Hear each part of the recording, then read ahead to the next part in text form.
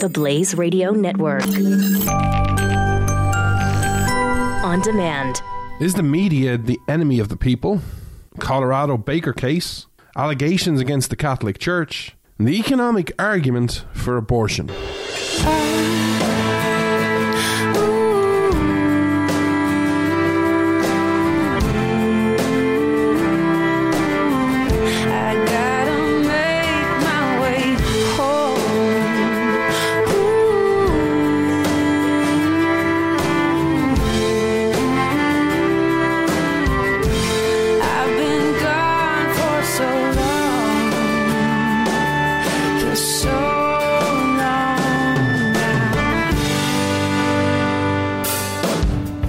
This Irish man stands with America. This is Freedom's Disciple with Jonathan Dunn on the Blaze Radio Network. Hello, America. Thank you so much for tuning in today. This, of course, is the show exclusive to the Blaze where you come for the accent, but you stay for the principles. We have a jam-packed show for you today. I want to get to a lot of issues. And I want to start today's show by addressing something that someone said to me privately. If you're a long-term listener, you know I used to do a segment for this show called Life in Utopia where, you all had asked me questions about socialism and what socialism is really like because I live it and I experience it. And then I would take a segment each week and answer your questions. Well, as you know, I love engaging with you. Many of you have engaged with me privately, and I had a conversation this week which I'm addressing this because if someone has this question towards me, I'm guessing this is a question you all might have had as well over the years.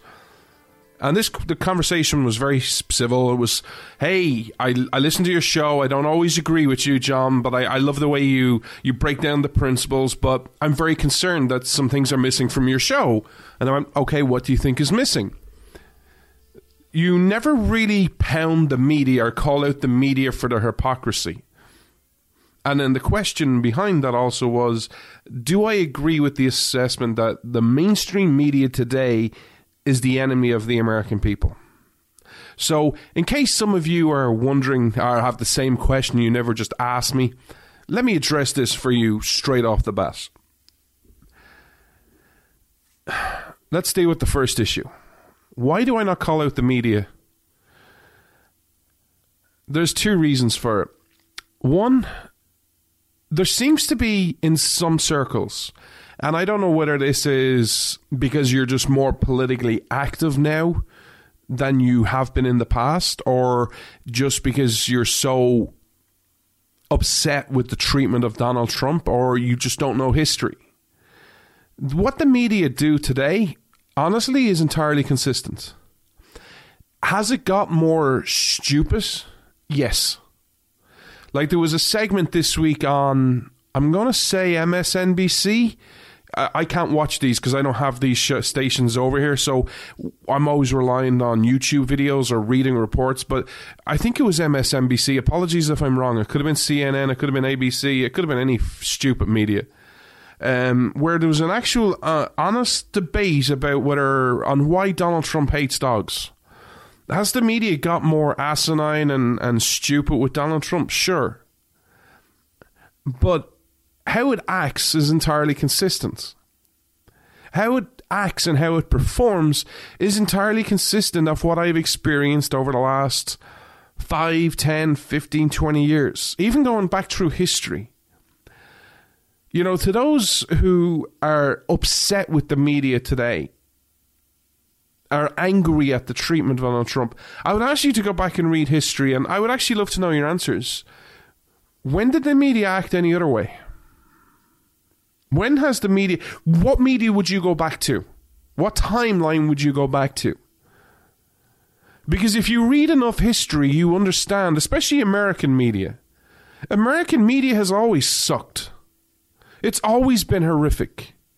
There were people like the New York Times, let's call them out for who they are, in World War II who were, covering up stories of Nazi Germany. There was times back after World War II, a person who we always call out on the show, Walter Cronkite, single-handedly grabbed defeat from the jaws of victory in Vietnam because of his reporting on the nightly news. Let's just take those two stories. The New York Times during World War II and Walter Cronkite during the Vietnam War. Is the media any worse? Is the media worse today than those two periods of time? In those two examples? Now, what you do have today is you have a lot more media. So instead of, Walter Cronkite being the guy that everyone watched, whether you liked him or not, you had to watch him. If you wanted the nightly news back in the Vietnam era, you had to watch Walter Cronkite. Now you have all these different websites. You have the Daily Kos, you have Vox, you have all these other sites, both left and right. You're flooded with media. You have social media, Facebook. I can't go through my timeline without seeing some article from either some right-wing site or from left-wing site. I go onto Twitter, it's the exact same thing. People send me videos and send me stuff. Hey, what do you think of this?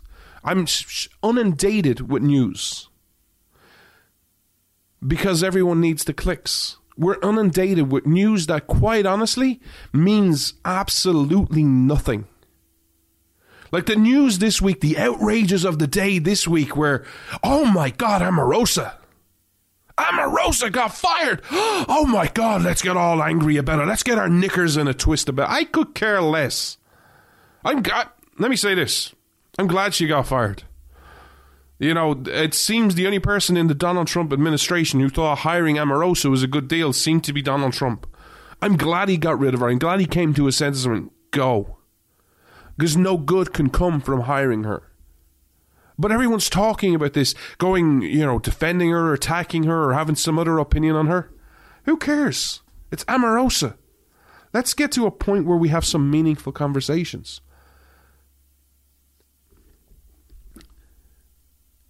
The second reason, I get very uncomfortable when people, as a general rule, when people say, you should be doing something. You should be. This is what the media should be doing. This is what the media should be focused on. As a general principle, when people say, this is what you should be doing, I get very uncomfortable. I'm sorry. I know this annoys a lot of you. But as a general rule, as someone who has experienced that all my life, I don't like it. I don't like it when people tell me, John, you need to be focusing in on this issue. You need to stop saying bad things about Ireland. This comes from family and friends. You need to be so harsh against socialism. It's not as bad as you think it is. John, you need to be focused in on Ireland, not America. You need to be focused in on Catholicism. You live in a Catholic country. So anytime anyone says to me, you should be, is the time, and it could be anything. Hey, you should be eating your greens. You should be doing this. You should be eating less. If it starts with you should be, I always get very uncomfortable. Unless it's my boss in work saying, hey, John, you should be doing this. Okay, you're my boss. If my boss goes, you should be doing something, I'm doing it. Because I want to keep my job. But as a general rule in society, the media should be talking about this. I'm very uncomfortable with it for that reason, but also a second reason. Because I'm consistent. So let me give you some inside baseball. This show is 3 years old. And when I went through the process and how I got this show, I was very blessed. A lot of things came together for me to have this platform and to speak with you on a weekly basis. But for those that you are relatively new to the show, or relatively new to me, because we're growing each and every week, how I got this show was I rang Glenn Beck and I begged him. I said, listen, I love you. I think you're great. I've met you before because we gave a speech at the same Abolish the IRS speech in DC. We met briefly there. He didn't remember me because he met lots of people at that speech. But I said, listen, can you do me a favor? Can you stop using the word middle class? It's not consistent with your timeline. It didn't work because he still uses that word, but I made the case for him to stop using that word. And he was impressed, and his producers got my details and thought, here's an Irish guy who seems to know a bit of stuff. Let's check him out and let's see, can we give him a platform? So I go through the hiring process of how you get a show on the Blaze. I only had one criteria. I had one question when they said, look, we'd love you to come on board. We want to do you an hour show every Saturday, 12 noon Eastern. You can talk about what you want. I had one question. That one question was, who has full control over what I say? who has full control over what I will decide to talk about? And the answer was, I will. And I said, we're good. When do we start? I've been around other organizations who tell you what to say. They might not give you the exact words, but they'll go, hey, you need to talk about, Omarosa this week. You need to talk or write about this issue. You need to focus in on this. Whether you care about it or not, whether you're an expert on that, whether you have anything to add, doesn't matter. You have to talk about it. So why would I turn around and say the media needs to talk about this story when I know if Glenn Beck came to me tomorrow and said, John, look, even if it was the most rational story, the attack on the Constitution, John, you need to talk about this story. On principle, I'd be like, no, I don't. I probably would anyway, go through the process, because, if you're long-term listening, I talk about the Constitution an awful lot and about freedom. But if he came to me, there'd be no reason he would. But if he did, I'd be like, no. I signed up. I have full discretion over my show. No one puts words in my mouth. The day anyone, Glenn Beck or anyone in the Blaze comes to me and say, John, you need to talk about this and you need to say this, is the day I leave the Blaze. Even if it's consistent with what I believe, I will never say anything that is not mine. I definitely will never be told. And I would rather never perform again or never talk to anyone again than be a puppet, to be a pawn. Which leads me to the second question. Do I think the media is the enemy of the American people? I'm going to answer this in a very political way, and I'm not meaning to. That all depends on your definition of enemy. In a traditional sense of the word enemy, no, I don't. There are many things that worry me about the media. The media right now, again, last week, let me give you a story of, I get annoyed about the media as well. The reason I don't focus in on it is because I have nothing to add. Oh, I can point out their stupidity. What good does that do you, and what good does that do me? What agenda, quote unquote, does that serve, does that pursue? There was a story this week where they are actually defending Antifa.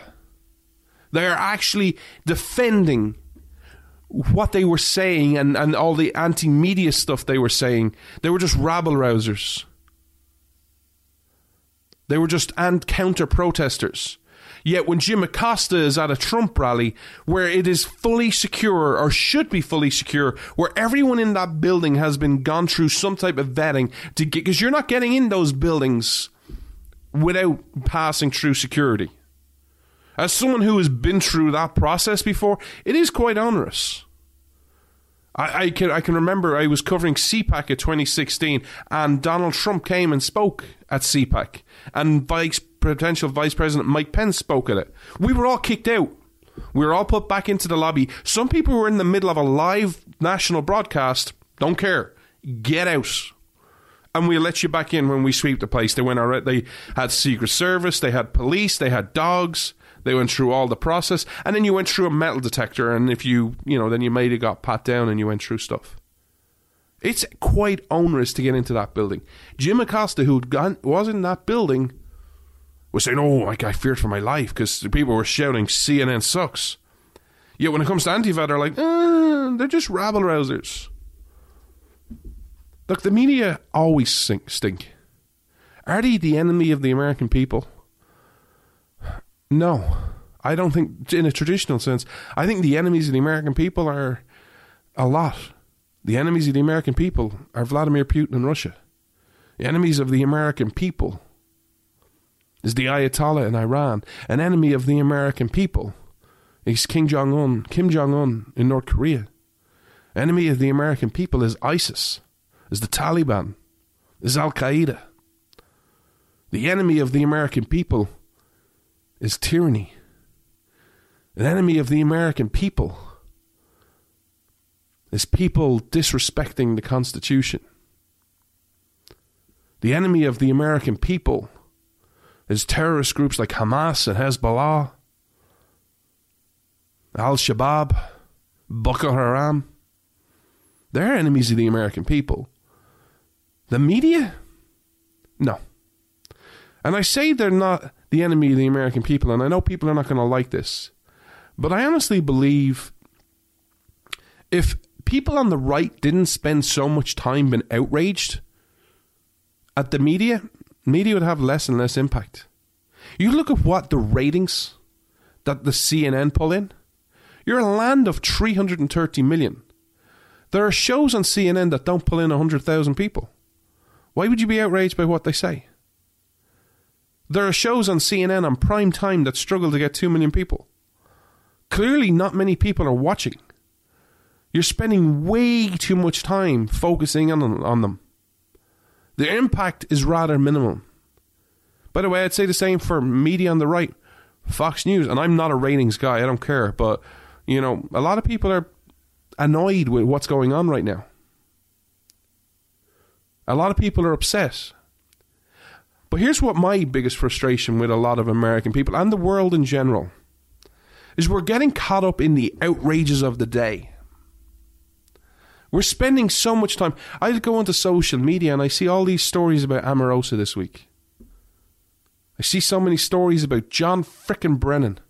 Oh my God, he got his security clearance taken away. Oh, boo-hoo. By the way, I'm trying to find out one question. If you're a listener and you know this, what is the argument for when an official who served in a past administration who is no longer in the government has security clearance? To me, that's a massive security risk. I was surprised when these stories started breaking that they still had them. I think it's stupid. I'd love to understand the argument of why they're allowed to keep it. You're no longer serving, sorry, you have no access to intel. You're not serving, you don't need it. That'd be like me going to my old job going, hey, I know I don't work there anymore, but, you know, let me see what y'all are doing and let me have access to your details. Except it's a hell of a lot worse because it's CIA or FBI and intel. But these are the stories of the day. Everyone loves to share them. Everyone loves sharing, see how CNN is quote-unquote fake news.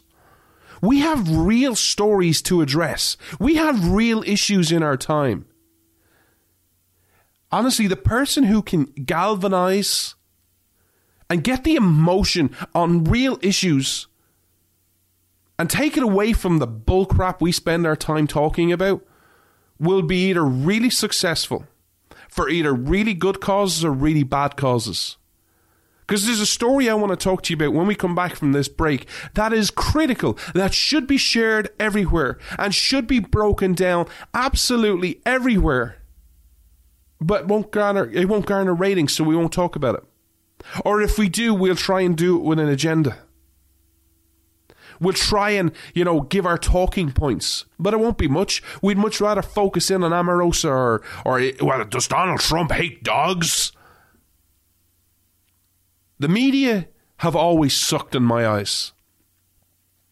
I'm just thankful now that in 2018, mainstream media, quote-unquote, your CNNs, your ABCs, your MSNBCs, reach less and less people than ever and ever before. That's a positive thing.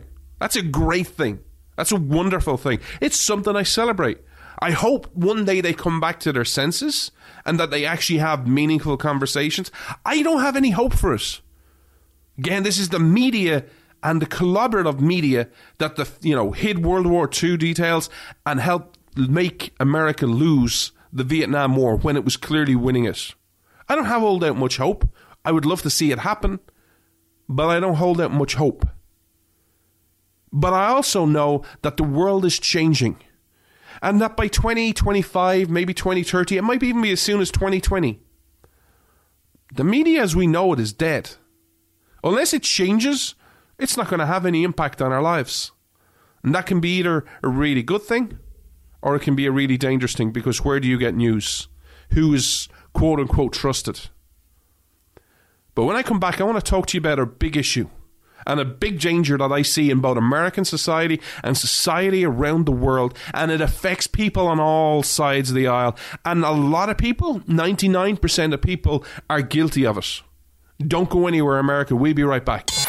Freedom versus freebies. This is Freedom's Disciple with Jonathan Dunn on the Blaze Radio Network.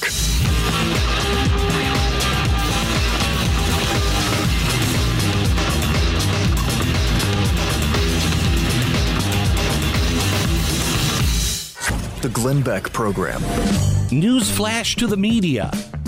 If you want to make things worse, just keep doing what you are doing, ignoring half of the country and belittling them. Continue not to listen to the worries and the fears, because that's what you did in the last 8 years.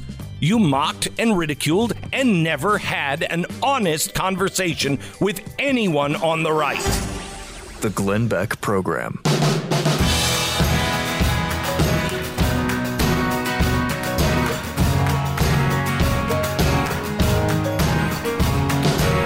Freedom's Disciple on demand. On the Blaze Radio Network.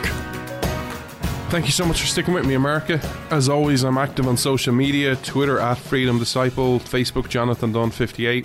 Drop me a message, drop me a friend request, engage with me.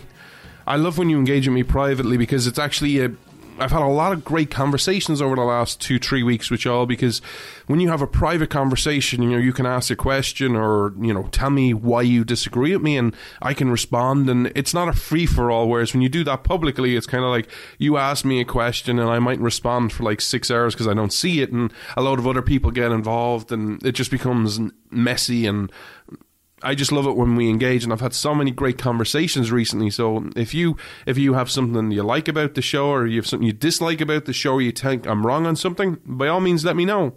I know a lot of people last week's show did not like my opinion on the whole Alex Jones thing. That's great. We had some great conversations.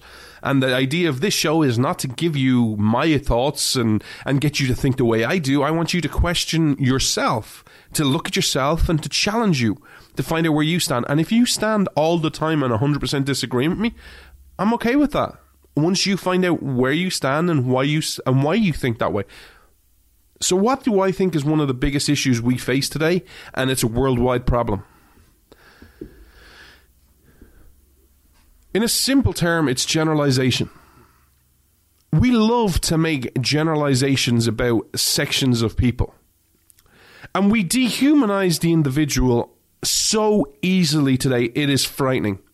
And both sides do this. Both sides in America, in the political debate, it happens in Ireland, it happens in England, it happens in Europe, it happens everywhere. And it happens in politics, it happens in religion, it happens in every aspect of our life. We think that if you do a certain thing, let's make this about politics for a second. If you vote a certain way, you're obviously all in lockstep and think a certain way. The amount of times the media, let me start here because the media haven't really got this and are very guilty of this over the last 2 years.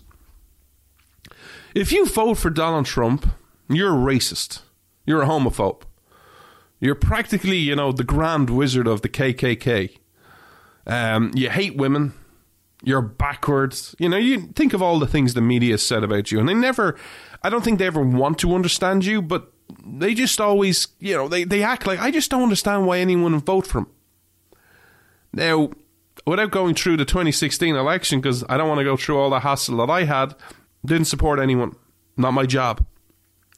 But a lot of people I know voted for Donald Trump, and they voted for him for different reasons.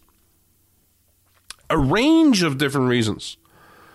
I had people say to me, I vote for Donald Trump, he's the Republican nominee, and that's it. Okay. I had other people tell me I voted for Donald Trump because, John, it's Hillary Clinton. Okay, gotcha. I had people say to me, I voted for Donald Trump for one reason only. Because he must be the person, or we must not allow Hillary Clinton to pick the next nominee for the Supreme Court. Gotcha. I had other people telling me I voted for Donald Trump because of my Christian people or Christian leaders are around him, and I believe what my Christian leaders say. Okay, cool. I had other people say to me I voted for him because I supported him from day one. Gotcha. That's in my little circle of friends, and there were many other reasons, by the way. I had people come out with this argument, well, John, he's a businessman, the American economy is key, he can manage the economy. Okay. Not saying I agree with any of these, by the way, I'm just saying, gotcha. I understand your logic and your reasoning. Donald Trump supporters are very diverse, very different. They all have different reasons. The same way people who voted for Hillary Clinton had pretty much the same reason. A lot of what I just said, you can probably replace Donald Trump with Hillary Clinton. I voted for her because she's the Democratic nominee. I voted for her because just could not have Donald Trump in the White House. I voted for her because I could not let Donald Trump pick the next, Supreme Court nominee. We have these generalizations that we do. We generalize it and it dehumanizes the individual. As someone who understands and why I respect the individual so much and why I call generalization out today and in general is because I'm the exact proof that generalizations are a lie, are a myth, are not true. If you wanted to be generalized about Ireland's a socialist utopia. Everyone there believes in socialism and big government. They haven't got a clue about America, and they all probably hate America. They love the American people and they love the American dollar when it comes over for tourism, but they don't like America and what it represents. Well, if you think that about Ireland, which in general sense, in a generalization, would be true, you'd be discounting me. Because I'm the exact opposite. I love America. I love the idea of America. I defend it. Even to take personal consequences for defending it, because what I say is not popular in Ireland. When you have generalizations, you're dehumanizing the individual. What you're saying is, you're not unique. You are not special. You are not different. You do something, you vote a certain way, or you belong to a political party, or you see the world a certain way. You see this with the black community, our black brothers and sisters. One of the most disturbing things I always see, because I have some friends who have gone through this, if you dare say anything that's considered Republican, quote unquote, oh, you're an Uncle Tom. We have this generalization that if you're black, you must think a certain way. If you're Asian, you have to act a certain way. If you're Irish, another generalization that I'm the exact opposite to. Oh, well, all Irish people love to get drunk and drink a lot of alcohol, and you just, you're all happy drunks. I can't drink. I don't drink. I probably, on average, drink maybe 2 pints a year. Maybe 3. And even saying I drink 3 pints is very limited because I actually can't. I have a bowel and stomach disease where I can't do like wheat and oats and barley and different products like that. When I drink beer, I have to mix it with with 7-Up, with Sprite. I have to water it down. We have to have a shandy. Because if I drink it pure, after about a pint, maybe 2, I'm bent over in pain because of my stomach disease. So I very rarely drink pure beer. But I don't get drunk. I never have. I've been drunk, I think, 3 times in my life, and they were all funerals. There's another generalization that I am the exact opposite to. Generalizations don't work. They dehumanize the individual. They make you different. They make you go, you're not different. You have a certain characteristics. Of course you're this way. Of course there's no difference. Even conservatives. You look at conservatives. You have conservatives from moderate conservatives to, ultra conservatives to in the middle. We all disagree on different things. Look at the debates we've had over the last 10 years. Amongst conservatives and libertarians. We used to have debates over the flat tax and the fair tax. There were major differences there. Even though either of those two proposals will be totally better and 100%, 200% better than anything you have right now. But even then there was a disagreement. But it's so easy to say, well, if you believe in generalizations, obviously conservatives, you got to be for, the flat tax. And if you're a libertarian, you're for the fair tax. No. We see things different. The great thing about America, and one phrase in your Declaration of Independence sums this up.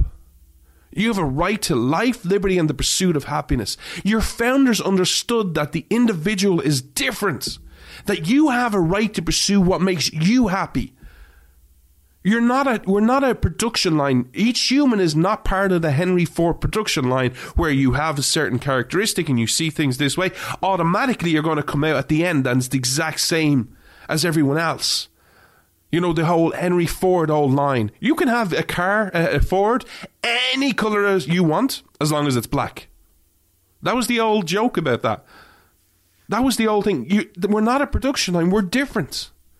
We might be different right and we might be different wrong, but we are different. We have a right to pursue our happiness. And we have a right to be understood and respected as an individual. One of the greatest lines I read this week was an interview with Penn Jillette.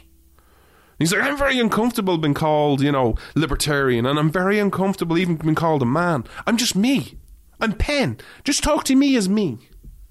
How many people actually do that today? Hi, I'm Jonathan. Nice to meet you. Here are my beliefs. Not attack me because, John, you're a never-Trumper. Or you're a conservative, or you don't like immigrants because you want immigration, or you don't even want immigration reform. Or you're for the rich because you want low taxes. No, ask me my opinion. Don't put me in some box, in some category, and generalize me because to think what you think I stand for. Ask me. I'll tell you. I won't be shy in telling you. Even if you disagree with me, I'll tell you everything I believe and why I believe it. Which leads me to, why am I talking about generalization so much?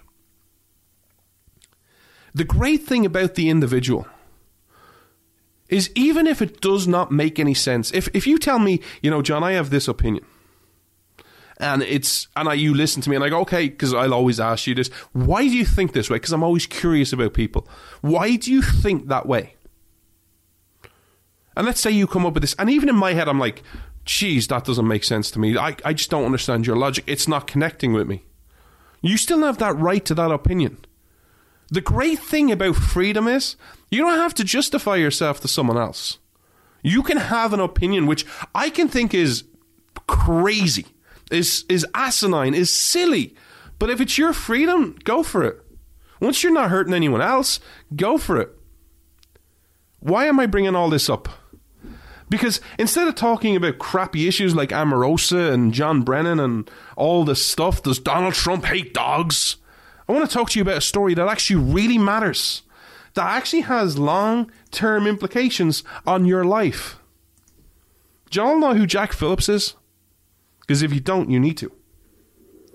Jack Phillips, I'm sure if I said Masterpiece Cake Shop, you would know who I'm talking about. So let's just take one of Jack Phillips' opinions, which I think is funny. And if I was a comedian, I'd probably mock it. This guy won't bake things for Halloween. He thinks Halloween is bad, and right? It's easy to mock it. You can go, geez, come on, man. You're a Christian. Look, it's Halloween. Kids go out trick-or-treating. It's harmless. Kids go, they do I don't know what y'all do over there, but over here, you have a joke, or you sing, or you dance, and you get candy, and you knock on all the houses, and then you go home, and then you eat your candy. I did it as a kid. I did it. It was awesome. It was fun. Look at me. Is there any time you could see me and kind of go, people are going to give you candy for doing stuff and you're going to go home and eat your candy? You think there's any time that I'm not happy about that? I'm really happy about that. That's fun to me. If I could get away with trick-or-treating today, I probably would. Hey, I'm going to knock on your door. Give me candy. Give me chocolate. I need chocolate. I love chocolate. I think that's I'm not going to say stupid because I don't want to be insensitive, but it's kind of out there. Right? Does he have a right to go, you know what, I'm just not doing anything for Halloween? Absolutely. It doesn't matter whether I think it's stupid or whether I think it's crazy or I think it's taking Christianity too far or he's just a quote-unquote nutjob. None of that matters. He owns a business. He has a right to run his business how he wants to. And we should be all just grown up kind of going, hey, will you bake me a Halloween cake? No, I don't believe in Halloween. Okay, cool. I'll go to give someone else my business. You know that the almighty dollar? I'm going to give that to someone else. And because of how you deal with me, I may or may not come back and ask you to make me a Christmas cake, which you'd be fine with because you're a Christian. Well, the court is going after him again because he was in the Supreme Court and because he wouldn't bake a gay wedding cake and went all the way to the Supreme Court and they actually sided with him in a very weak decision. Well, they're now targeting him again. Some of the things he refused to bake a cake because apparently someone went to him who was a transgendered and was celebrating, I think it was their 7th or 6th year of transition, and they wanted it to be pink on the inside and blue on the outside.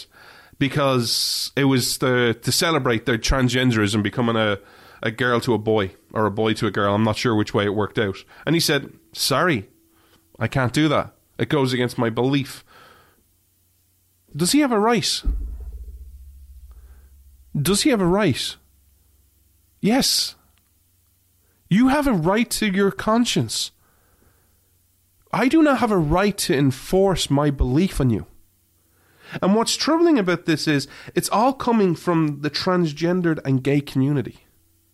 You know, human logic never makes sense to me in some ways. You know, if you go through persecution, let me give you a simple example. Bullies. Who are usually the biggest bullies in society?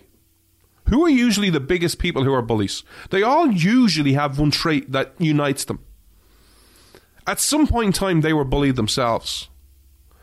And the human experience and human psychology explains it, where they were bullied dreadfully and they were made feel bad about themselves, and now they want to make themselves feel good and powerful, so they go bully someone else, because by making them, they feel inferior to someone else, but if they can point to someone who's inferior to them, it makes them feel better. Doesn't make any sense, doesn't make any logic to me, but because I was bullied and I would never bully anyone, because I never want anyone to go through the pain I went through. Some of the stuff, the way this world has treated gay people, is truly horrific. Even to this day. I have no problem with gay people. I don't think it's right. My Christianity says, you know what? It's a sin. But there are lots of sins. And that relationship, you know, I worry about my sins and my conversation with God when I get there to get my test to go into heaven. I'm not going to be, well, I don't care about me. Is he getting into heaven? He's gay. You do you, I'll do me. But does someone have a right to force their beliefs on you? Some of the things we did to gay people in the past, you look at, Turning from World War II. He helped win World War II. Yet he was prosecuted for being gay. Guy is a World War II hero in Britain. We still treated him like crap. Without him, maybe England loses and becomes Nazi Germany, part of Nazi Germany, and then maybe America can't save it. Maybe if it wasn't for him, God knows what world we'd live in today. We might be all speaking German. Yet when it came to his sexuality, we're all, well, you can't do that, you can't be gay. We were forcing people to live in closets, saying, you know what, you have a right to freedom, but, do it privately. Just stay out at a public place and go away, and we can prosecute you if you do. They are now turning over after being treated so badly. And to this day, they're treated badly. In America, sometimes the arguments for tyranny are so laughable when you compare them to the rest of the world. You have gay people worried about, you won't bake me a gay wedding cake. Oh, that's discrimination. In places like Saudi Arabia and in the Middle East, you're gay, you get thrown off a building. Which is the real discrimination? Which is the real thing?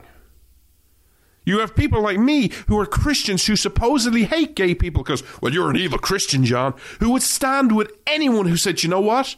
We may disagree on everything. You may like Hillary Clinton. You may like Donald Trump. You even may like socialism. But on this issue, we can unite and say no to. That if you're gay or you're any sexuality, you don't deserve to be thrown off a building. That is morally wrong. But I hate gay people. People have a right not to be put in a closet for any reason.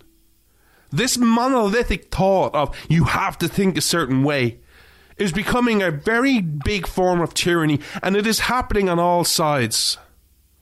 We are dehumanizing the individual at an alarming rate. We're going to keep you updated on what happens in this case, because some of the stuff he was asked to bake, he was asked to, which I found, apologies for this, I found this kind of funny, because one of the things, I found it funny not because of the persecution he's going to get for it and because he refused, but one of the things he was asked to bake was Satan's penis. Now, I found that funny for two different reasons. One, how do you know what Satan's penis looks like? But secondly, I feel fairly comfortable saying there's at least a 50-50 chance the person who asked him to bake that doesn't believe in God, is an atheist of some description. I always love these people who go, you know what, God doesn't exist. You know, you're stupid for believing all of that. Oh yeah, God, and he clicked his fingers and there was light and there was night and there was seas and there was land, and oh, you're all so stupid. But Satan, who's God's enemy, oh yeah, we're Satanists, we love him. If you understand that there's a Satan, you automatically believe there's some type of God. It may not be my God, the God of Abraham, Isaac, and Jacob, but it's some other God. That's who he is. That's who Satan is. Satan needs a enemy, quote unquote. I don't know what's going to happen, but the sad thing is, Colorado and the people around Colorado seem destined to put this guy out of business. Or maybe move him to another state. Is that right? Is that right? Is that just? Is that moral? When we come back, I want to talk to you about a story that is 10 times worse than this and needs to be dealt with. Don't go anywhere, America. We'll be right back. You're listening to Freedom's Disciple with Jonathan Dunn on the Blaze Radio Network.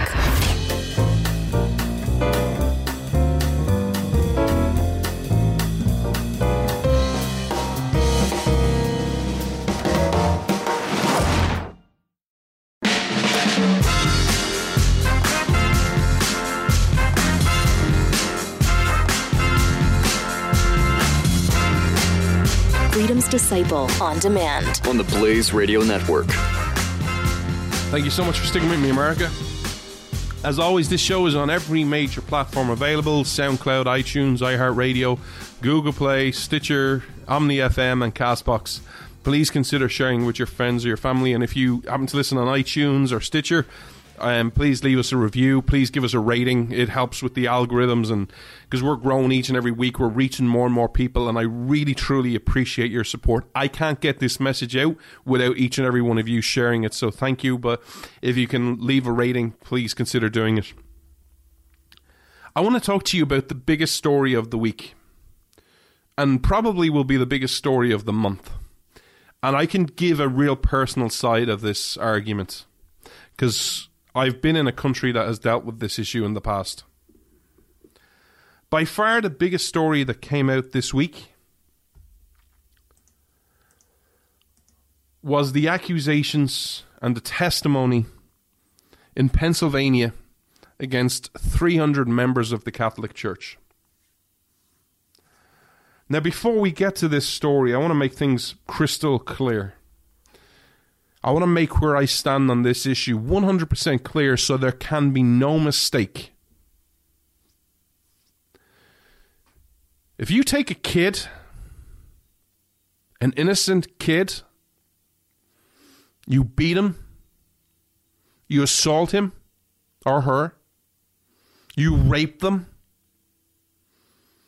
you make them perform sexual acts of any kind on them or to you,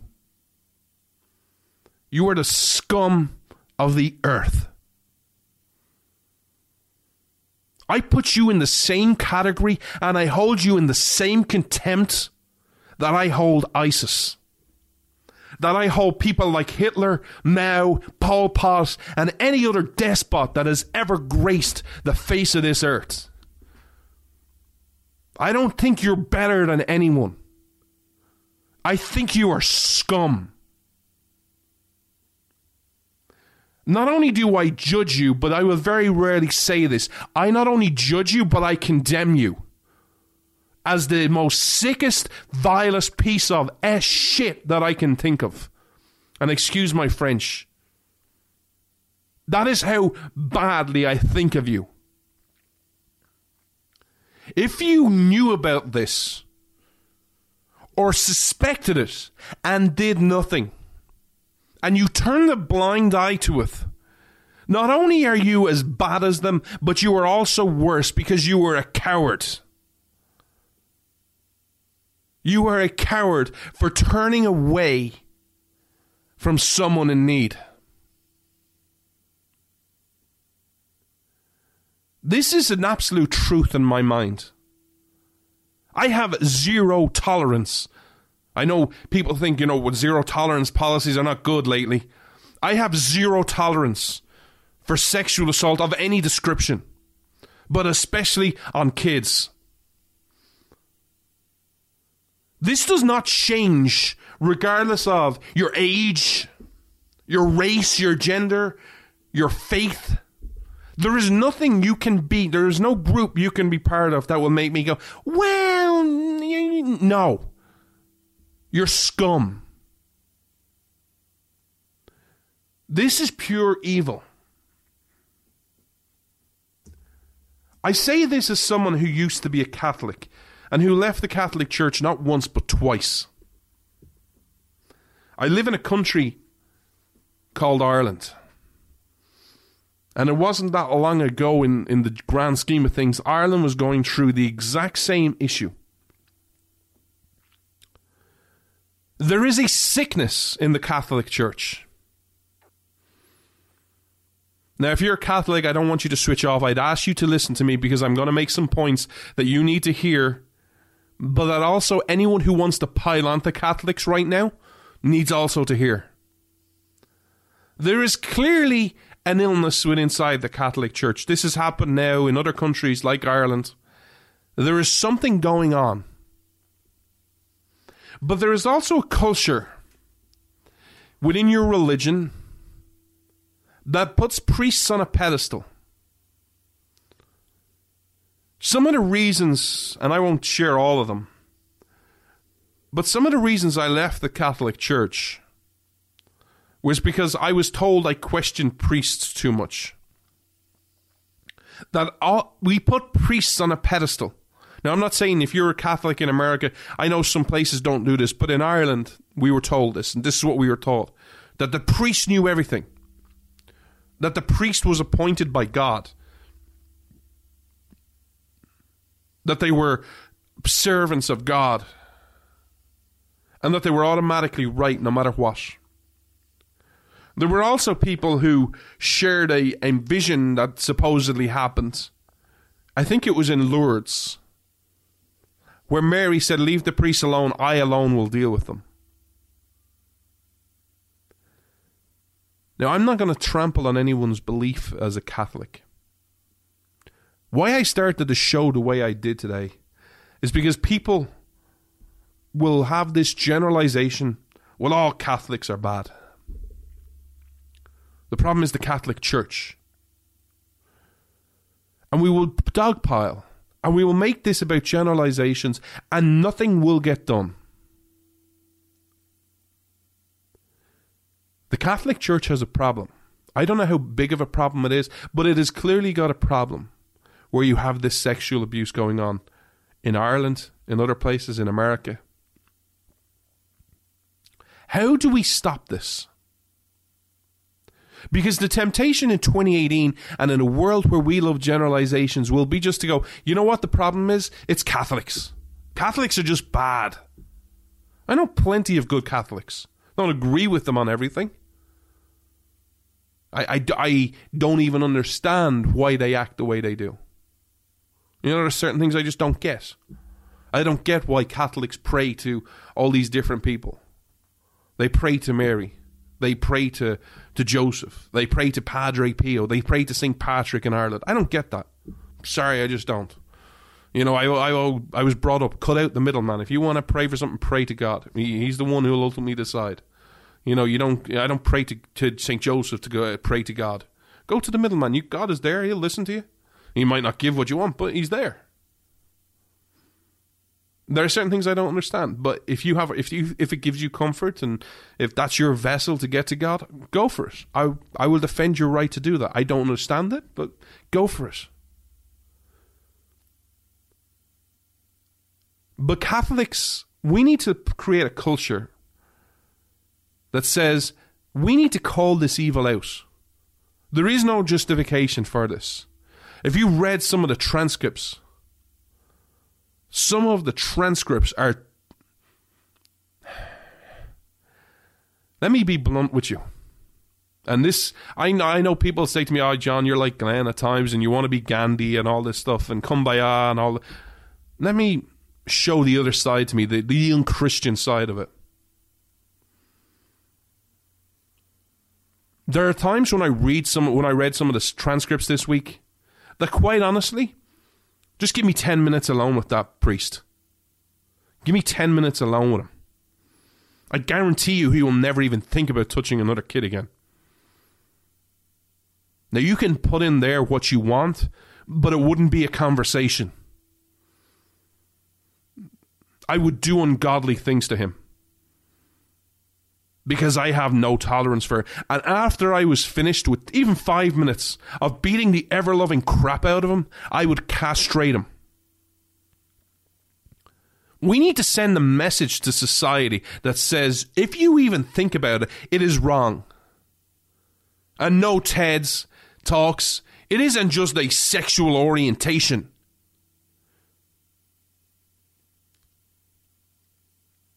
That is what I feel. I know it's not right, but it's, in my head, it's justifiable. I think you need to send a message that certain actions in society will never be tolerated. And if you do that to a kid, you really are the lowest of the low. You are scum. But here's the problem. Because we love generalizations, what I fear is everyone's just going to say, well, Catholics suck. And then Catholics are going to ultimately defend it. They'll defend their church. They'll defend their religion. And what they're actually doing is defending what they believe, but people will misconstrue it as defending bad behavior. We have major obstacles in this world. We face major issues, and they're not the hot topics of the day. They're not the things that get shared on Twitter like Omarosa and John Brennan. They're actually serious issues, serious principles. But if we continue to act and be outraged and just throw everyone under the bus because they belong to a certain label and they fit in our pretty little box, what's going to happen is we're going to get nowhere. We need to create a culture where we call this evil out for what it is, but we also need to create a culture where people will speak out against their own side. I would challenge you today to think about, just take a minute out and think of any section of society who calls out their own side, whether it's in religion, whether it's in politics, whether it's in sports. How many people are actually questioning their own side? We're all great at pointing the finger at other people. Oh, well, it's them Catholics that are the problem. Oh, it's those Democrats that are the problem. It's those Muslims that are the problem. But do we actually create a culture where if you're a Catholic right now, you can come out and go, look, I'm a Catholic, I believe it, I love my religion, but this is wrong. Do we have that? Do we give them, do we accept them, do we embrace them? Because let me be very blunt with you, and I don't force my religion. If you are a long-term listener, you know I'm a Christian, I don't hide it. If I'm out in public, I'm usually wearing a big cross. It's not hard to distinguish John's a Christian. I am loyal to my God and Jesus, and that is it. I don't have a religion. But if you're a Christian, let me talk to you directly for a minute. We have the power to change the world. We have the power to impact it. We have the power and the message of Jesus Christ that can change the world. That can truly make this world a better place. Yet, what impact have we had on society as a whole? Do we actually think of ourselves as Christians, or do we care more about our man-made religion? Now, there are people in America who don't ever get this and never quite understand what it feels like to live in another country. I grew up in Ireland. I grew up in Ireland where it's mostly Catholic. And up the north, it's 50-50, Catholic and Protestants. I grew up in a country where if you were a Protestant, you were automatically Satan's spawn. And Protestants said equally the same and treated Catholics the exact same way. Yet they both claim to be Christian.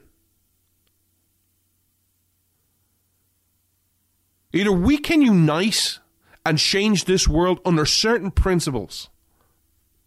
If you're a Christian, that you believe in the God of Abraham, Isaac, and Jacob. That you claim Jesus Christ is your Savior. And that you believe Scriptures are some type of gift from God, or at least a roadmap for how to live a good life.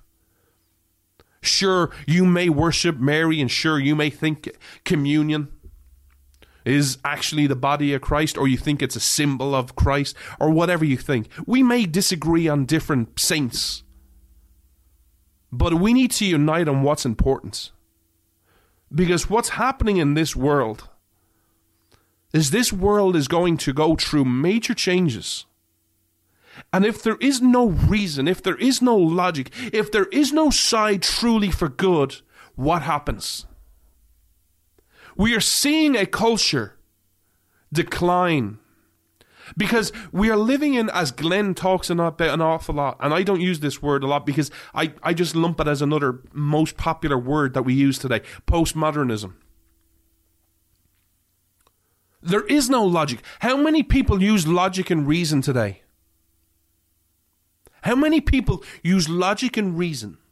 Not their side. Doesn't matter what your side says. Logic and reason. How many people are brave enough, whether you're a Christian or non-Christian or Jewish or atheist or Muslim, to say, I'm going to question with boldness everything I believe.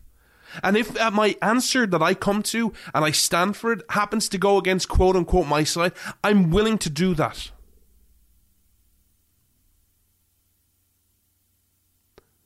We need to get our act together. We really do. We're coming to a point. We are coming to a crossroads. Now, I believe that we have the tools right now that we can write our future, and it will be more prosperous than ever before. I still believe that. Why do I believe that? Well, since I'm talking about Christianity, let me start there. I believe in the principles. Even if you don't believe in Jesus, I believe in the principles that he spoke about. I believe in the individual. I believe man is inherently meant to be free. I also believe we have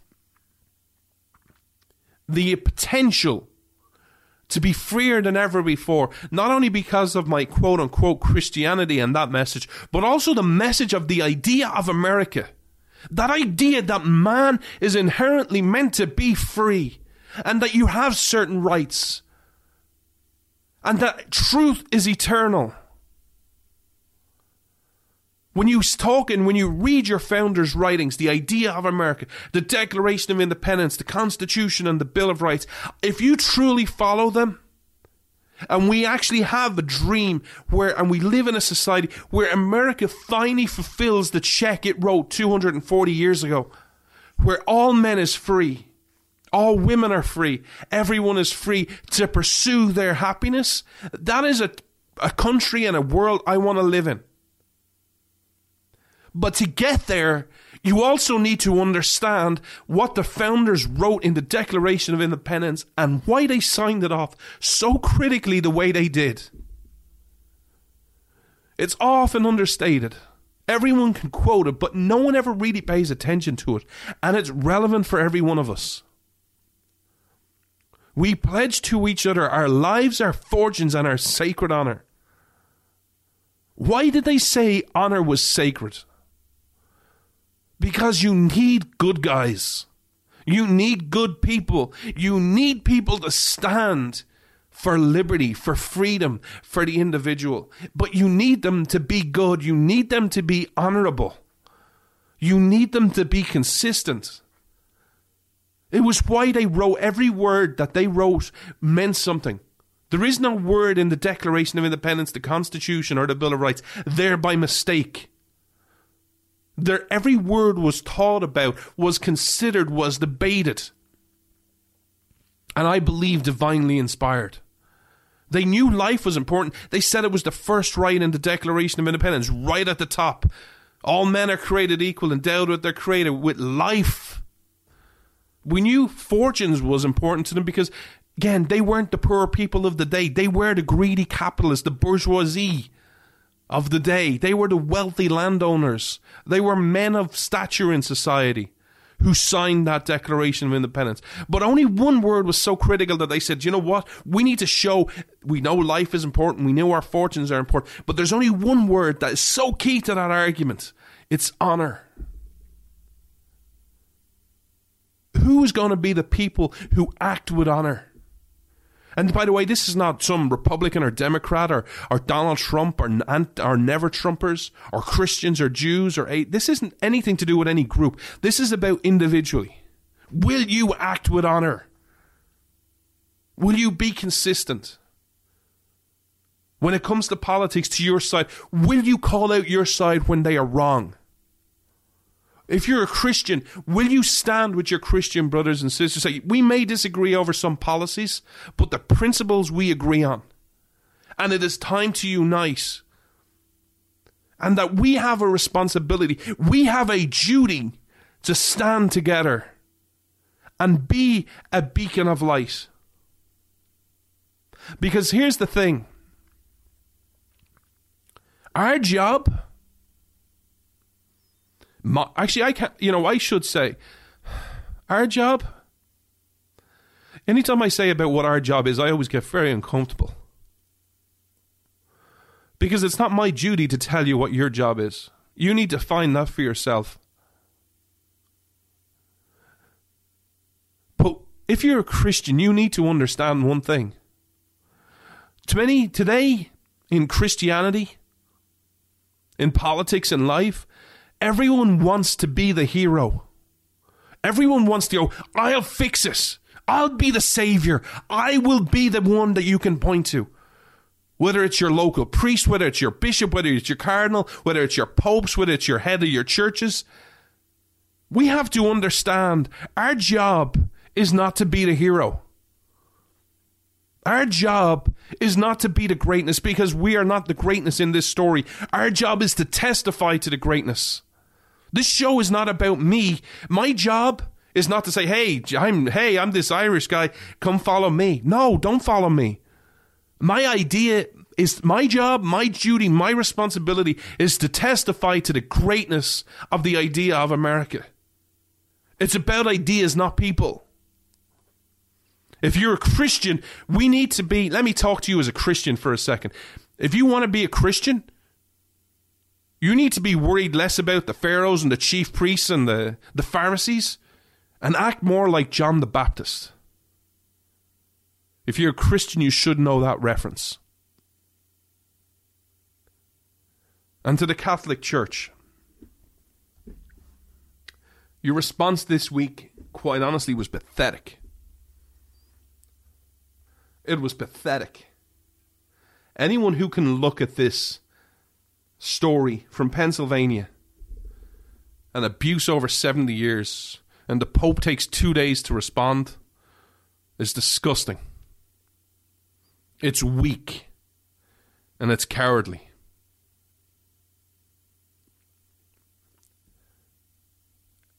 I hope Catholics wake up and stand up to their own people and say this is wrong.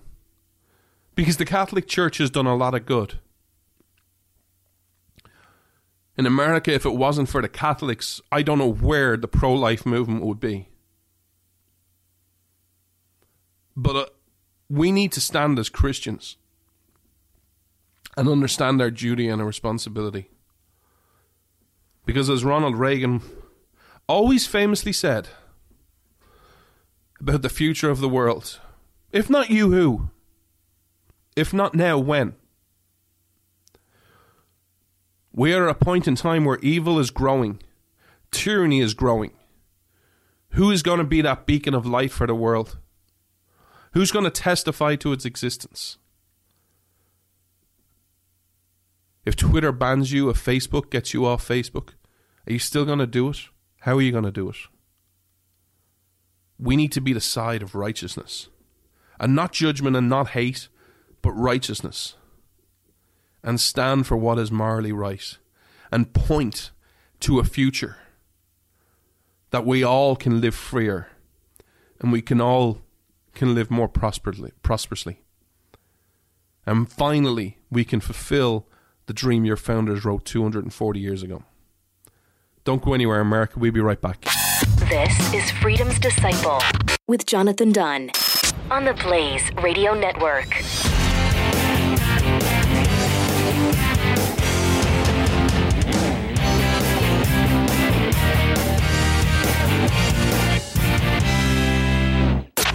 Don't miss the Morning Blaze with Doc. Going, help, help, going, help, Brock, help. Brock, help. Shut up. I'm calling him, shut up, Brock, help. I'm serious. I'm dying here. It's mud, Brock.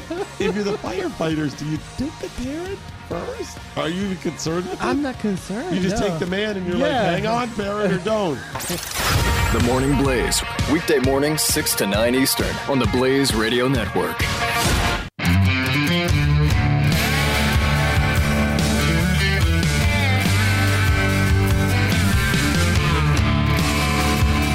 Freedom's Disciple on demand on the Blaze Radio Network.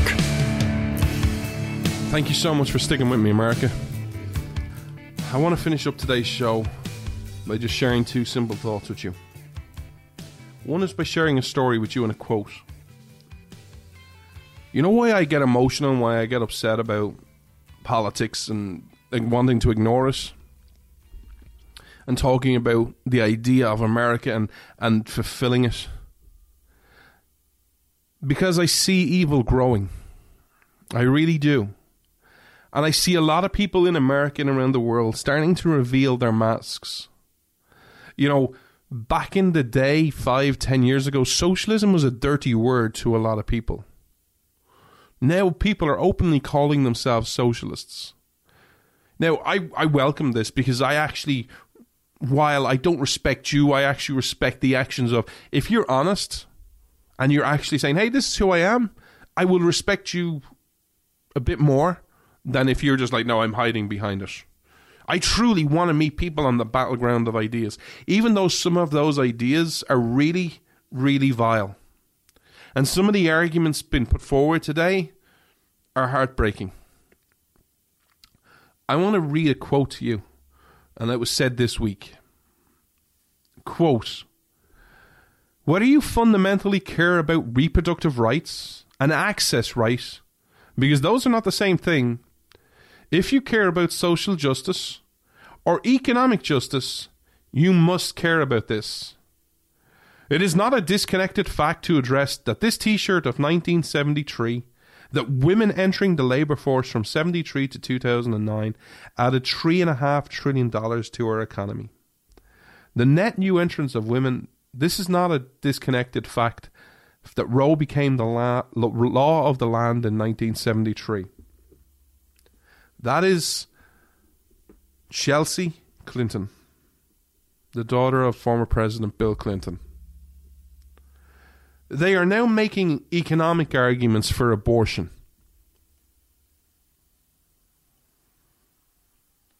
They are now making economic arguments for abortion. We are dehumanizing the individual. We have dehumanized the fetus to a point where now, hey, killing your baby is an economic benefit. First of all, let me deal with the economic side of it. There is no way on God's green earth you can make that claim.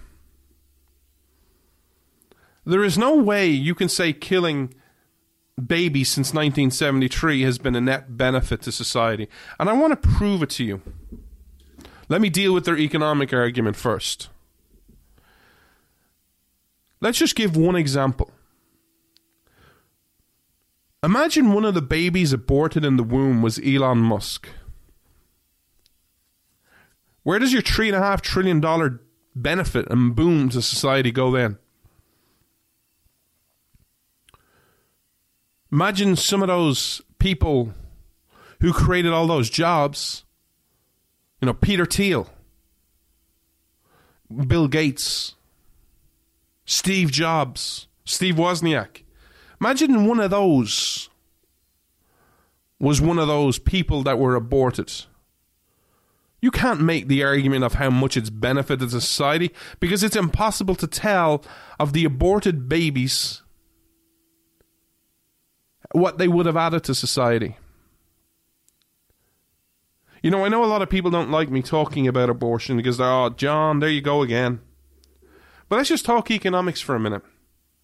Let's not talk about the moral, you know, hey, you're actually murdering a life. You know, one of the saddest things about abortion, just from a pure economic lifestyle point of view, is we will never ever know how much better our life would have been if that person had been born. We all have potential inside of us. We all have greatness inside of us. We all can achieve amazing things. We have that potential. You know, if we were born 500 years ago, probably not. We did because of a Christianity point of view, but you didn't really see the upward mobility in society. There wasn't the swell for it. There wasn't the society, you know, levers to let that happen. You know, 500 years ago, 1,000 years ago, if you were born into poverty, you probably died in poverty. If you belonged to a certain tribe or you hit a certain level, you never really got above it. You might have went down a bit, but you never really advanced. You look at America today. Look at all the people who are millionaires. And if you want to be judgmental, look at all the people who are completely dumb who are millionaires. You know, I love people who say America's this racist nation. Look at all the black people who have success, who have become so wealthy for doing things that some of them are consequential, some of them are irrelevant to a lot of our lives. Let me give you some examples. You're a racist nation, yet you just had your first black president. You have someone like Kanye West, who I truthfully don't know what he produces. I think he does shoes and he does clothes. I've never bought a Kanye West shoe. I've never bought a Kanye West clothes. I've never bought a Kanye West song. I have given $0 to Kanye West. It's not because I'm racist. It's true ignorance because I actually don't even know what he sells. And I'm kind of a boring person. And I live in another country. But he's wealthy beyond his dreams. You look at LeBron James. Effectively, he just plays basketball. And he is a multi-millionaire. I look at some of the people who have changed your society. You know, I'm going to talk sports for a second, but you know how they impact on them were not white people, they were black people. You look at people like Tiger Woods. Every white person, every colored person, every person from different countries, in theory, should give a royalty check to Tiger Woods each and every month. Because you can now live a really good lifestyle playing golf in the PGA and never win a damn thing. Because the prize money is just so good. You know, back in the day, before Tiger Woods, the creme de la creme, the Greg Normans, the Jack Nicklauses, those players who won the big tournaments, had decent lifestyles. But if you were like struggling around the cut all the time and struggling for your card each and every year, you weren't making good money. Tiger Woods comes on, becomes a sensation, gets more eyes on the product than ever before. And all of a sudden, people who are struggling for their card are just average golfers who are good, but never really win anything and never really are in the top 10 of anything, live a really good lifestyle. Some of them fly private jets. You look at people like Michael Jordan. Michael Jordan changed basketball.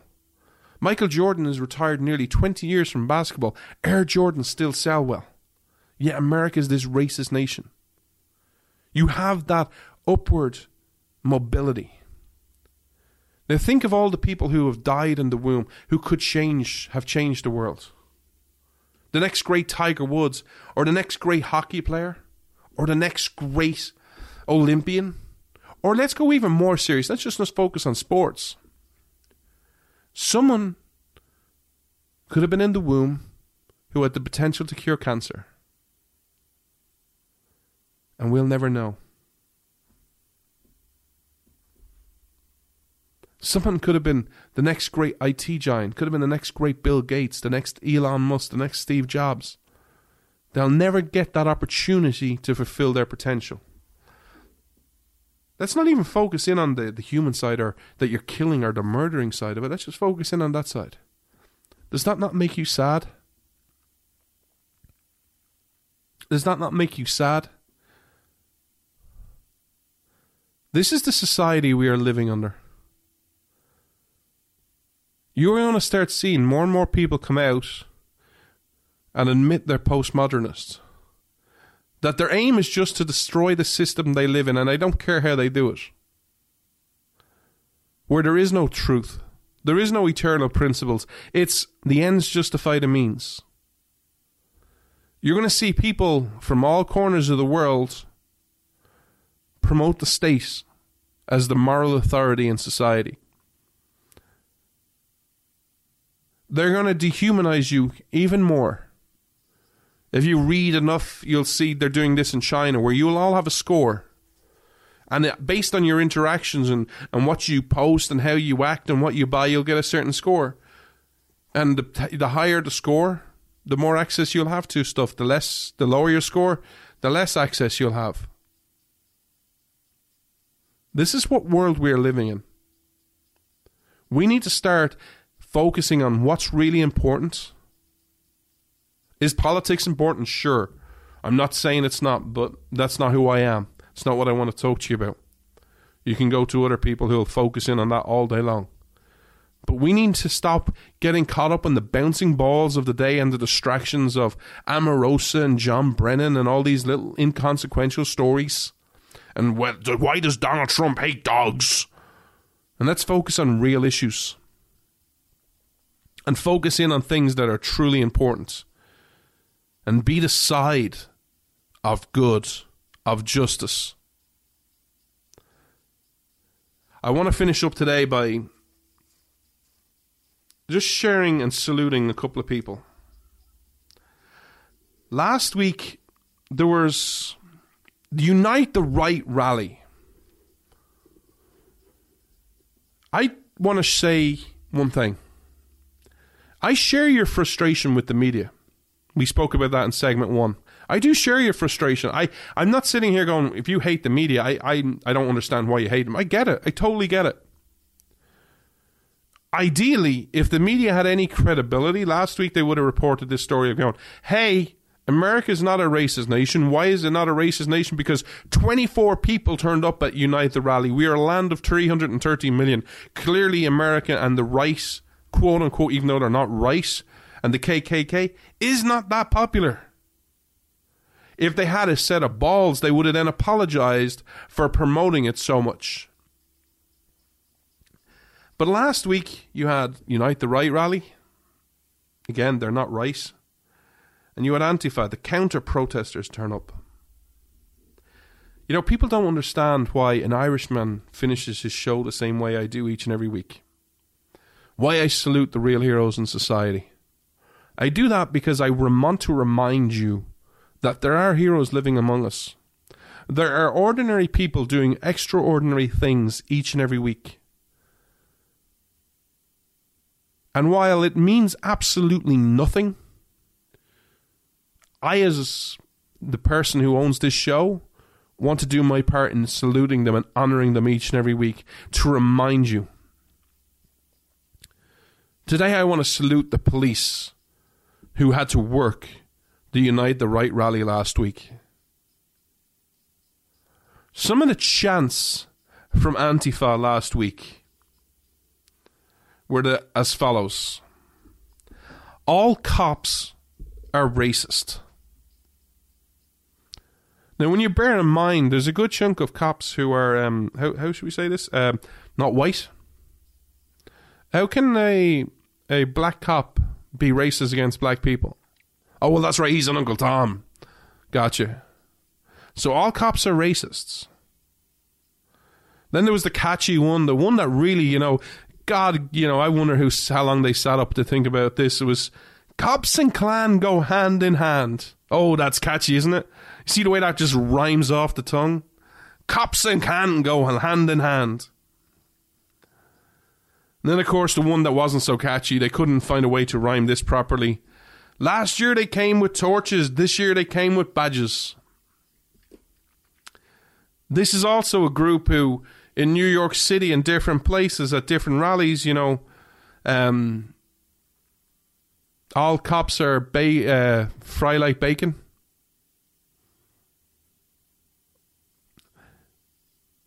I don't know how cops do what they do. I don't know how cops do. The people we salute, the cops, the police, the firefighters, the emergency personnel, the vets, I don't know how you do your job. I really don't. I know I couldn't do it. I'm a pretty cool person, but I see these videos and I'm like, I wouldn't be able to survive in that atmosphere. Imagine policing a Unite the Right rally where counter-protesters, even though they're not counter-protesters, that's just a line, the word we've given them in the media today, Antifa turn up. Both sides hate you. Both sides are yelling at you, spitting at you, abusing you. And you still have to stand there and protect their right. It must be a very hard job. It must be a job that is next to impossible. And yet they do it. And they do it well. Are the police perfect? No. No organization is perfect. But they do it with so much class, with so much dignity. And they know they're going to get into a load of abuse. I don't know, maybe they'll get Valium or something. Where they're like just, hey man, it's totally fine. You say what you want. I know they don't, because if they were called into action, they wouldn't be able to do it. But maybe if you gave me like 20 Valium, I'd be able to be a policeman. I'm like, yeah, all cops are racist. That's a good one. Yeah. Oh, cops and clan go hand in hand. That's good. That rhymes. You're a poet and you don't know it. If you gave me 20 Valium, maybe I would. But otherwise, I couldn't do it. We live in a time where there are no heroes, where people say it will convince you. There are heroes. They live amongst us. What makes them heroes in some part is they don't get the recognition they deserve. It's that they're doing ordinary people doing extraordinary things and no one even knows it. You look at the emergency personnel, the firefighters, how they do what they do. Of all the people who I respect the most, in some ways it's the firefighter. Like a policeman, he's called to a job. Now, I'm not undermining any of them, by the way, in case you think I am, but just the mentality of the firefighter is just something I think is unique above all those people who I salute, because a policeman, he has traffic stops, he has to investigate horrific things. Really bad, heroic things. Emergency personnel, they got to go to scenes of accidents and they got to keep cool and they got to keep people alive and get them to the doctors. Vets have to go overseas and you never know what they're going to face. A firefighter goes to a building that's on fire and he can literally see the building is on fire and they're like, yep, I'm going to run into that. I don't know about you, and I use this word run very lightly, but if I'm a firefighter and I see a building on fire and they're like, you got to go in and save someone, I'm like, I'm running, but it's in the opposite direction. They're incredible. And they don't seek fame or fortune. They're not on the news. They never really get highlighted. But they affect our daily lives each and every day, and we don't even know it. So this show always will salute heroes in society. Because today's society either says we don't have heroes or, heroes are these people, it's baseball season. Oh my God, he was clutch in the bottom of the ninth. He hit a walk-off home run. He was so heroic, so brave. He stared down. No, that's not bravery. It's awesome, especially when the Yankees do it. But it's not heroic. It's not brave. It's not courage. It's not anything. It's cool. It's good. You're good at your job. But you're not brave or heroic. That is for the people who serve. So great job, policemen who served last week in the Unite the Right rally and the Antifa rallies and kept the cool, kept the calm, kept peace. You did a great job. And regardless of how popular it is or how unpopular it is, this show will always salute you and will always highlight you. And lastly, we've finished today's show the way we always do it. If you've heard nothing I've said all day or you disagreed with every one of them, just remember this. Remember this because I believe it. America is great because Americans are good. That's each and every one of you. Our future can either be incredibly bright or incredibly dark. It all depends on what you do, how you do it, or if you do nothing and just get caught up in the outrages of the day. But I believe in you. I believe in you because of your track record. I believe in you because every generation of American has had to overcome some type of adversity. We're facing our adversity right now. Sorry, we're not. You are. I'm just helping on the sidelines. I'm a member linking arm in arm with you. You're facing it right now. I believe you will overcome it. And I believe there will be a point in time, it might be a couple of months, it might be a couple of years, it might be even a couple of decades, where we'll all sit down and laugh and wonder, remember what we were doing in 2018? Remember those times? Because I believe we will be freer than ever before. And we'll be able to look back and go, we saw this. We faced it down, that evil. And we overcame it. And we overcame it together to live in a better world. Until next Saturday at 12 noon Eastern America, have a beautiful and blessed week. God bless. Freedom's Disciple with Jonathan Dunn on demand. The Blaze Radio Network.